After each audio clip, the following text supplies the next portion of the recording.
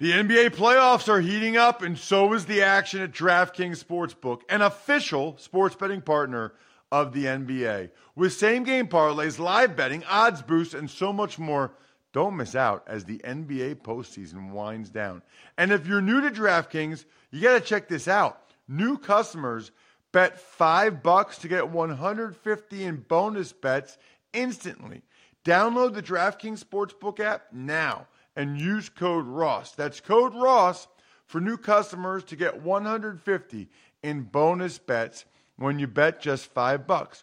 Only on DraftKings. The crown is yours. Gambling problem? Call 1-800-GAMBLER or visit www.1800gambler.net. In New York, call 877-8-HOPE-NY or text HOPE-NY 467-369. In Connecticut, help is available for problem gambling. Call 888-7-897-7777 or visit ccpg.org. Please play responsibly on behalf of Boot Hill Casino and Resort in Kansas. 21 plus, age varies by jurisdiction. Void in Ontario. Bonus bets expire 168 hours after issuance. See dkng.com/football for eligibility and deposit restrictions, terms, and responsible gaming resources. It's the Ross Tucker Football Podcast. Oh, yeah, it is. But it's not just any Ross Tucker Football Podcast. It is a teaching tutorial Thursday. Class is in session with the civilian GOAT, Greg Cosell from NFL Films University. We'll get to Greg momentarily. We are, of course, presented by DraftKings. Man, I'm thankful for those guys. Make sure you use the code ROSS when you go over there to get $200 in free bets when you place a $5 bet for the new customers. That's amazing. You guys are amazing that are spreading the word via social media. It feels like our social media stuff is growing. And I think that's in large part thanks to you guys. So I'm going to keep giving out winners. Maybe I'll even give out 2 tomorrow. I got a bunch of press passes. Maybe I'll even pick 2 spread the word winners tomorrow. In fact, I'm going to pick 1 from TikTok at Ross Tucker NFL and 1 from the new Facebook page that just has the highlight clips from these shows. Pearls of Wisdom from Greg Cosell and others. Ross Tucker Pod on Facebook. Sponsor confirmation, email winner. You guys know I've been pushing Peloton and West Shore Home this week. Big fan of both of those. I'm a big fan of free trials and free consultations. If it's free, it's for me. And then YouTube shout out. Always so fun to do these videos for you guys. YouTube.com/Ross Tucker NFL. Hit the thumbs up to subscribe. Reply to any video. And then just say, Ross, I'm just here for the shout out, bro. And that's fine. And then I'll go ahead and you'll have a great chance to be the winner. And I'll do the shout out video for whoever you want it for. Shout out today to DJ Roberts. He is our latest patron. Patreon.com/RT Media. That is growing as well, as people like to see, I think, the even money bets in black and white. It's Big Show time. The Big Show. All right, I'm going to do this a little bit differently, Greg. And, of course, you follow Greg on social media at Greg Cosell. I'm going to start with the championship games to make sure we get everything in that we want about those games. And then with whatever time we have left over, might ask you some questions about some of the teams that lost, just your thoughts on them moving forward. But let's start with the NFC Championship game. And I know you're looking at, both sides of the ball here. So let's start with when the Niners have the football and the Eagles are on defense. What will you be looking at there? I think the main thing I'll be looking at there is how the Eagles decide, both from a personnel and matchup standpoint, to match up versus the 49ers' 21 personnel, Ross. The 49ers played 21 personnel, meaning 2 backs, 1 tight end, 2 wide receivers, and Juszczyk as the second back. So during the regular season, 33% of their snaps had 21 personnel. Last week against Dallas, almost 50% of their snaps had 21 personnel. And when they're in 21 personnel, they motion on almost every play when they're in that particular personnel package. So the question becomes for the Eagles, do they stay in their base defense, number one? Do they play nickel with Gardner Johnson in the slot? Because Gardner Johnson is a physical player who can defend the run. And the other factor involved there is the Niners are the most versatile formationally out of that particular 21 personnel package with 5 eligible receivers who can line up anywhere in the formation. So the question is, how do the Eagles deal with that? Because as you know, you can't get caught up defensively in adjusting to every single formation look. It's too much mental gymnastics for a defense. So to me, I'm really curious to see how that plays out, and I'm really intrigued by that. It seems to me, Greg, like 2 thoughts on that. One is watching them, they'll split Juszczyk out wide sometimes just to have your corner or whoever have to be covering. I mean, he's an eligible receiver, so somebody has to cover him. But now you got your corner on their fullback. Correct. So that's my point is, will the Eagles do that? Will they play more man coverage because they don't want to get stuck? You know, the point is what the Niners do because they're so formation diverse out of 21 is they pretty much force the defense to some degree. I mean, defensive coaches are smart, so I don't want to sit here and say it's easy, but it's by no means easy. And by the way, the Eagles will have something. We just don't know what it is. But what you're trying to do, if you're Kyle Shanahan and their staff, is give Brock Purdy as much information as possible before the ball is snapped. That's why you do so much formation variation. That's why you do so much motion. I mean, there's other reasons as well, but that's one of the reasons. So I'm just fascinated by that matchup. So what I've been saying this week, Greg, and I want your opinion on it, you know, the Eagles are really, really in tune with stopping explosive plays. That's their focus, okay? I've seen teams say we're going to stop the run against the Shanahan offense, and then they just get play action and booted to death.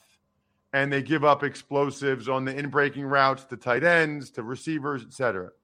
Then I've seen other teams that say we're going to stay in two high safeties, and we're not going to even we're going to tell our linebackers to, you know, be a little bit more – hesitant's not the right word, but not be quite as downhill because we don't want to be giving up those explosives. And so they're not as in tune with stopping the run there. It's fair to say, right, Greg, that you really can't be – you can't put the pedal to the metal on both. You kind of have to be more focused on the explosives or more focused on stopping the run. Well, and the thing is, because the Niner defense is so good, Kyle Shanahan can stay with the run game. Look what he did last week. In the first half of that game, McCaffrey, Mitchell, and Samuel had 9 for 25. Then in the second half, because obviously the game was close and, you know, they could just play their offense, those 3 players had 20 rushes for 72 yards. Now, that doesn't seem like big numbers because it's less than 4 yards a carry. But as you and I both know, when you watch that game, they started to control the pace and tempo of the game with the run game, even though they did not have a long run. It seemed like all of a sudden they were getting 4 yards, 5 yards, 6 yards. They just started to control the game. So the Niners will stay with the run game. So what I'm fascinated by as well is, what will the Eagles do? Will they play base to 21, which means they're 5-2 front? Or will they think, okay, we could get caught in the pass game here, and do we need to play nickel? Do we need to play with 4 down linemen, 2 linebackers? You know, these are all things they're figuring out this week. You and I don't know the answer until we see the game because we're not there. But I think that's a really important matchup element to this game. Let's go on the other side. When the Eagles have the ball, Greg, what should we be looking at or keying on? Yeah, the Eagles are a tough offense to defend. The Hurts factor is really problematic for teams. He's in the gun on almost every play, and when he's in the gun, you have his own read element, you have the quarterback run game element. They do a lot of RPOs. They do a lot of run action. It puts a tremendous burden and puts second-level defenders in conflict. Now, Warner is the best linebacker in football. You could argue Warner and Greenlaw is the best nickel linebacking duo in football. So you're dealing with really, really good players. But this is a team that is really difficult to defend because of the Hurts factor in the run game. And their O-line, Ross, again, we know that the D-line for the 49ers is really good. And this game has so many intriguing matchups. But this Eagles O-line, I mean, you saw the game last week against the Giants. It almost had the feel of a preseason game. I mean, Leonard Williams and Dexter Lawrence were non-factors in the game. And the Eagles O-line just absolutely dominated the game. I've heard people say that, boy, Jalen Hurts played his best game of the year. He didn't come close to playing his best game of the year. He didn't have to do very much. He was really good, but he was never under duress. And they do such a good job with how they get to what they want to do. So it's just he's able to get the ball out. You rarely see him stuck in the pocket. He understands this offense really well. But it all starts up front. They just dominate up front. I really don't know on some of the RPOs, Greg. I really don't know what the backside linebacker is supposed to do. You really can't be right. It's really hard. If Hurts is reading it correctly, if he stays back and gives it, they're a man short in the run game. If he comes, Hurts pulls it, there's a void in the pass game. I mean, it's just tough. Yeah, they've added routes, quick routes to it. We all think of RPOs, a quick slant, behind in the middle of the field. But they throw the quick out to Goddard, and Goddard gets the ball in space. And he's a really tough matchup. I mean, he's a really good tight end. So they're a really difficult offense to defend. Great O-line. Hurts runs it really efficiently. They'll take a shot here and there. I would think you'd want to look in this game for them to take some shots outside with Smith and Brown versus Ward and Lenore. I'm not saying they're going to win those. They could, but I would expect them to work outside the numbers against Smith and Lenore at times in this game. Let's get to the AFC Championship game. How about the Chiefs when they have the football? I know we don't really know how well Mahomes is going to be able to move, but I'm so intrigued by what Lou Anarumo throws at Mahomes with the ankle. Yeah, and I think he'll make him move early, but Lou Anarumo's done such a really good job. I mean, he has little tweaks. Everybody talks about the three-man rush. It's not just the three-man rush, Ross. It's what they do with it, because look at Kelsey.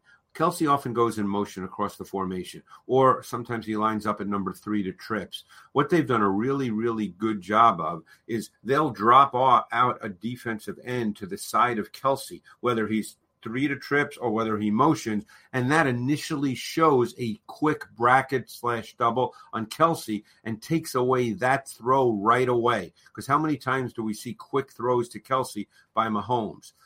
Then they mix up man and zone really efficiently. They try to get Mahomes to hold the football, and I think in this game that's really important, because what does Mahomes do when he doesn't see it right away? It's in his instincts to move, and he's arguably the best in the league at it. He has such a great feel for spatial awareness and where people are and where throws are. So he's phenomenal at that. But the question is, can he do that? We don't know the answer to that, and the Bengals won't know the answer to that, but they're going to test it for sure. So I think early in the game, you're going to try to see Lou Anarumo take away the throws that he knows based on film study, the timing throws, and make Patrick do what he does phenomenally well, better than anybody else, move and make plays. And then we'll find out if he can move and make plays. Yeah, we're going to find out a lot. And early, I think, in both these games, the Eagles focus on stopping the run versus explosives and play action behind them. And then the Bengals, how they attack Patrick Mahomes and how well he can move. On the other side, Greg, I was on the sideline for the Bills and the Bengals. And, I say this with great reverence. Burrow is starting to remind me, Greg, of a Brady Manning type, in the sense that it feels like he's beating people with his brain. And it felt like in that game against the Bills, Greg, watching it from the sideline, it felt like he knew where he was going with the ball before the ball was snapped, like 75% of the time. I mean, he was getting it out quick, Greg. Right. He knew where he was going seemingly before he even got the ball in his hands. Well, and I would say that's probably fair. I mean, he's the true definition of a passer. He can throw with timing and anticipation. He can throw with pace and touch. He can finesse velocity when needed. And perhaps most importantly, his ball placement is really precise. He can move and manipulate defenders. He can navigate the pocket with poise and composure. His processing is high level. He sees things. The great quarterbacks, Ross, and you nailed it, a very high percentage of the time they know where to go with the ball before the ball snapped. Now, again, defensive coaches are smart. Defenses are good. There's going to be snaps where that doesn't happen. But for the most part, he knows where he's going with the football before the ball is snapped. And he's really good with his timing and his rhythm.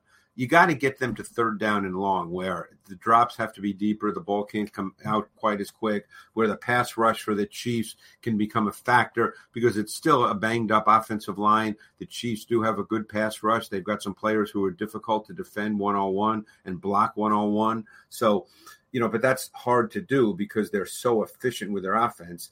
Everybody said, the run game. In the first half last week, Ross, the Bengals had 29 called passes and only 12 called runs. So it's just that the runs were effective, but it wasn't as if they came out and just said, we're going to run the ball, because they threw the ball at a much, much higher percentage than they ran it. It's just, as I said, the runs were effective. Yeah, I'm so impressed. I mean, it was snowing, man. I mean, I was there. Yeah. It was snowing. The footing wasn't great. I was just really impressed with how efficient they were throwing the football in that game, which leads me to some of these teams that lost this past weekend. Greg, I don't know how else to say it other than I was really disappointed in the Bills. I mean, well, it was a stark contrast to Burrow. Josh Allen got the ball. It looked like he wasn't sure where to go with the ball. It looked like he was confused, and he was kind of just trying to buy time and then find somebody open to rifle it into. And then defensively, I was not expecting the Bills to get run over like that. Yeah, I mean, the defense was probably the thing that was more surprising because you and I have talked, and I've mentioned this to you going back months. The Bills are not very good on offense. They have a below-average offensive line. They don't run the ball. There's no relationship between their run game and the pass game. They've got one wide receiver they can really count on a weekly basis. It's a tribute to Josh Allen that this team is as good as they've been record-wise. And I think we all got mesmerized by what Josh Allen did in the playoffs last year, which was superhuman. And I think you just expect that he's going to do that every single game. And you and I both know you can't do that. But they've got some self-scouting to do, in my view, and this is all based on film study. Everything I just said is based on film study. But they're really not very good on offense, other than the fact that they have a quarterback who can do really special things. But you can't play like that every single week. If your approach is, if our quarterback doesn't play great, we can't win. And, of course, they wouldn't say that's their approach, but that's the reality. If our quarterback doesn't play great, we really can't win. It's hard to win in the playoffs like that because games play out differently. And sometimes you need the rest of your – I mean, look what happened last year in the Bengals Super Bowl run when they beat Tennessee in the first round. I believe it was 1916, and Burrow got sacked 9 times. Sometimes you have to win other ways, and they can't do that. So to me, they need to do some self-evaluation and decide where they want to go, because it can't be their offensive identity is Josh be great. As for let's get to the Cowboys. Yeah. Greg, I don't remember Dak ever having this interception issue before, but it was bad this year. I mean, he was playing well. They were moving the ball. They were scoring points, but every game it felt like there was a couple interceptions that weren't good.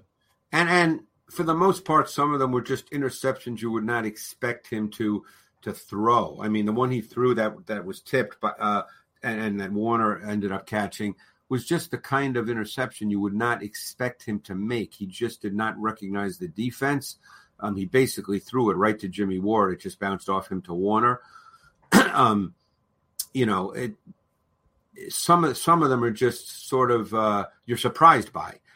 So obviously they scored a lot of points for most of the season when he was at quarterback, but there were some, inexplicable interceptions. He was not consistently efficient, which he's been pretty much throughout his career. But you and I both know people can say whatever they want. Quarterbacks don't fall out of the sky. You can say, well, Dak, he's not the guy. Okay, well, then who's going to play quarterback next year?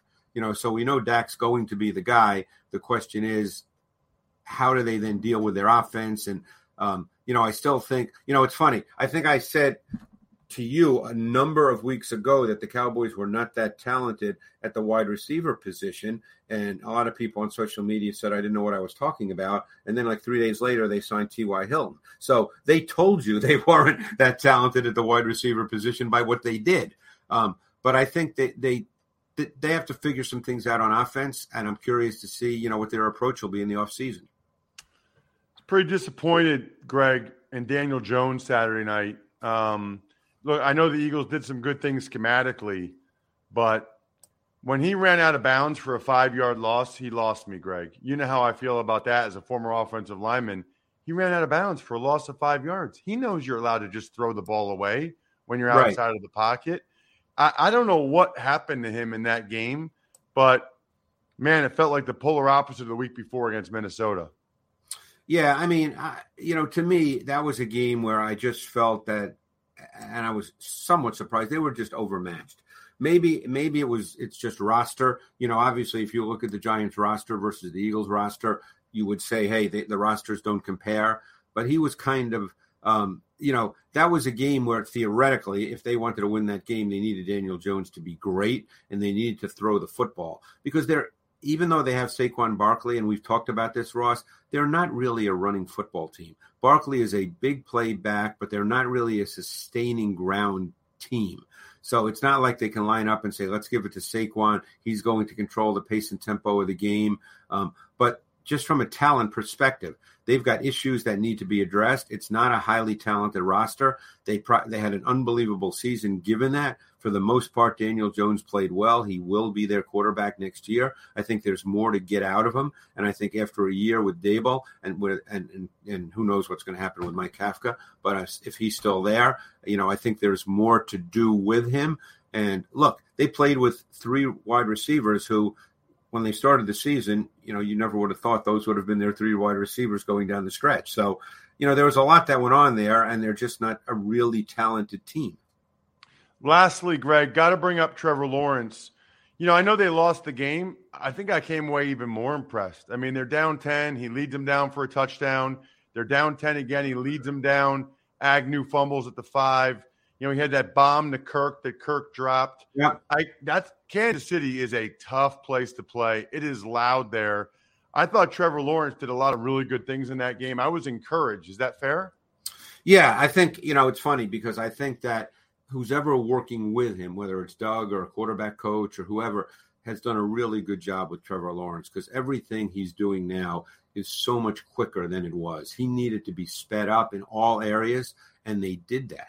And they understood what needed to be done with him. And, one thing that stands out with Lawrence is his aggressive willingness to make tight window throws. And that's a positive. You have to do that in the NFL. And I think he's got the mentality to be a higher level passer. He's willing to turn it loose. He understands the kinds of throws that you have to make in this league. And he's willing to do that. But as I said, it all starts with the fact that they sped him up. They got him more compact in everything he does, from his drop to his set to his delivery. It was a really positive season for Trevor Lawrence with that coaching staff, and you would expect things to continue to improve as he goes into his 3rd season. Greg, thank you so much. Really appreciate the time as always. Thanks, Ross. Appreciate it. You heard Greg talking about Trevor Lawrence continuing to improve. How about you continue to improve your life and your lifestyle? Do you have one of those awful fiberglass bathtubs that is from like the 80s or the 90s or even the early 2000s? You don't know how to fix it. You don't know how to get something better. Listen, I just got 2 bathrooms remodeled. So happy with it.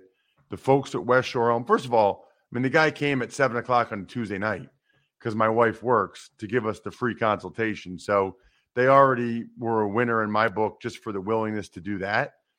But then my biggest recommendation to all of you guys, go to www.westshorehome.com/Ross. There's nothing I can say on this show that will do it justice. If you see the pictures and see the videos, you'll be like, oh, heck yeah, I got to do that too. My daughters are thrilled, absolutely thrilled with how much cooler the shower is, how much bigger it is. They had it was like a low ceiling, they were able to get the ceiling up higher, and it just looked so much bigger. It was like, I don't know why they had this like drop down ceiling thing. Anyway, they did an unbelievable job. westshorehome.com/Ross. Big fan, big believer. You get a free consultation and you get 20% off. But just go check out the before and after pictures and videos at westshorehome.com/Ross. That's all you need to see. Tux Takes.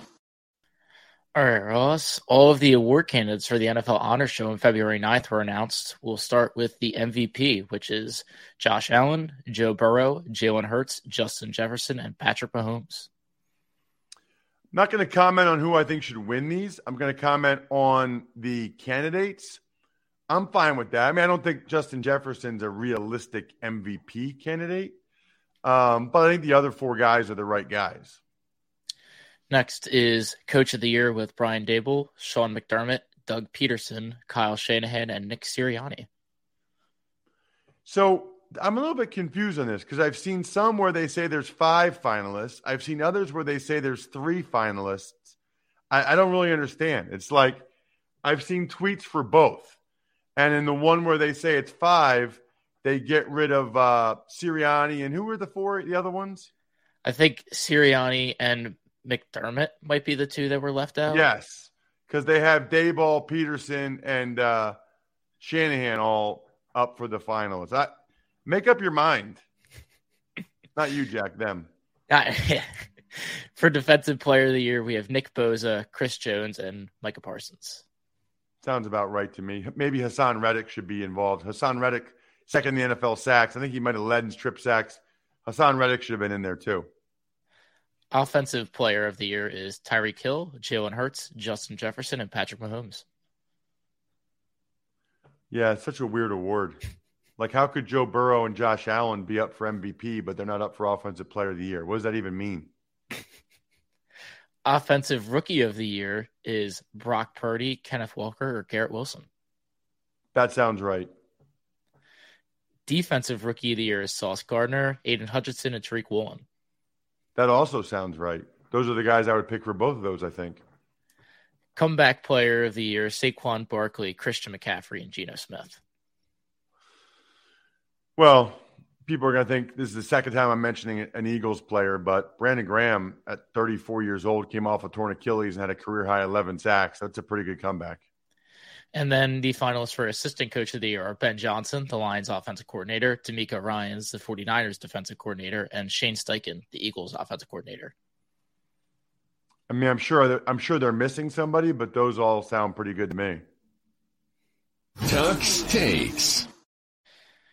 Two important items for the NFC Championship and AFC Championship games. Chiefs quarterback Patrick Mahomes, a full participant, and 49ers defensive end Charles Omenihu will be available on Sunday as they let the legal process play out. Mahomes looked pretty good from what we were able to see after the press conference walking down the steps, although I could tell he was like focusing on trying to look as normal and okay as possible, but he wasn't quite. I could just see he put a little more weight on that left leg as he was coming down the steps.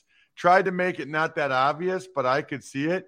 You know, there's a lot of gamesmanship going on right there about, Mahomes trying to make the Bengals, I think that he's 100% from a game planning perspective. I want to know if Mahomes can hop on a Peloton right now and do a Peloton workout. Probably could on a bike. I don't know if he could do a Peloton workout on the treadmill. I'd be curious to see. I mean, I guess if he can practice, but I bet you it was a very, very limited practice. Let me see him do a 10-minute power walk on the Peloton or a 30-minute endurance ride. You guys know I've talked about this the last couple of weeks. Huge fan of Peloton. Huge fan of what it's done for my wife. My brother-in-law and sister-in-law never stop talking about it. They love the music playlists. They love the instructors. It's perfect for any level. If you're like a hardcore fitness person, they've got the classes for you. If you just want to start something, they've got the classes. They've got the sessions for you. That's the best part about it. You can try it risk-free with a 30-day home trial. It's for new members only. It's not available in remote locations. Just go to onepeloton.com/home-trial. onepeloton.com/home-trial.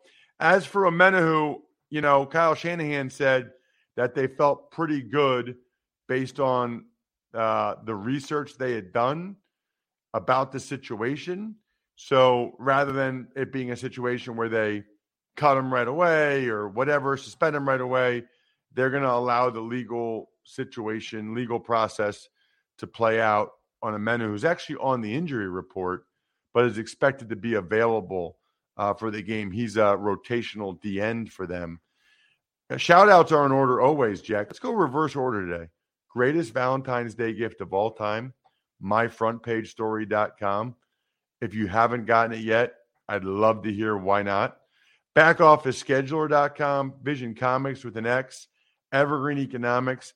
Pretty good time to go to go-bengals.com. DASH, by the way, go-bengals.com. Steakhousesports.com, humanheadnyc.com, Sporticulture, and the deliciousness that is Pizza Boy Brewing. All the other shows are up.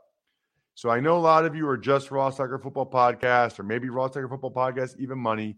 Joe's breakdowns of the game on Fantasy Feast, excellent. You would really enjoy it. Certainly Even Money's fascinating. And then the college draft with Emery. He talked about why Lamar Jackson retweeted him and thanked him this week, which I think you guys will find interesting. Other than that, I think we're done here. Thanks for listening to the Ross Tucker Football Podcast. Make sure to also subscribe to the Fantasy Feast, Even Money, Business of Sports, and College Draft. All available at Apple Podcasts, rosstucker.com, or wherever podcasts can be found.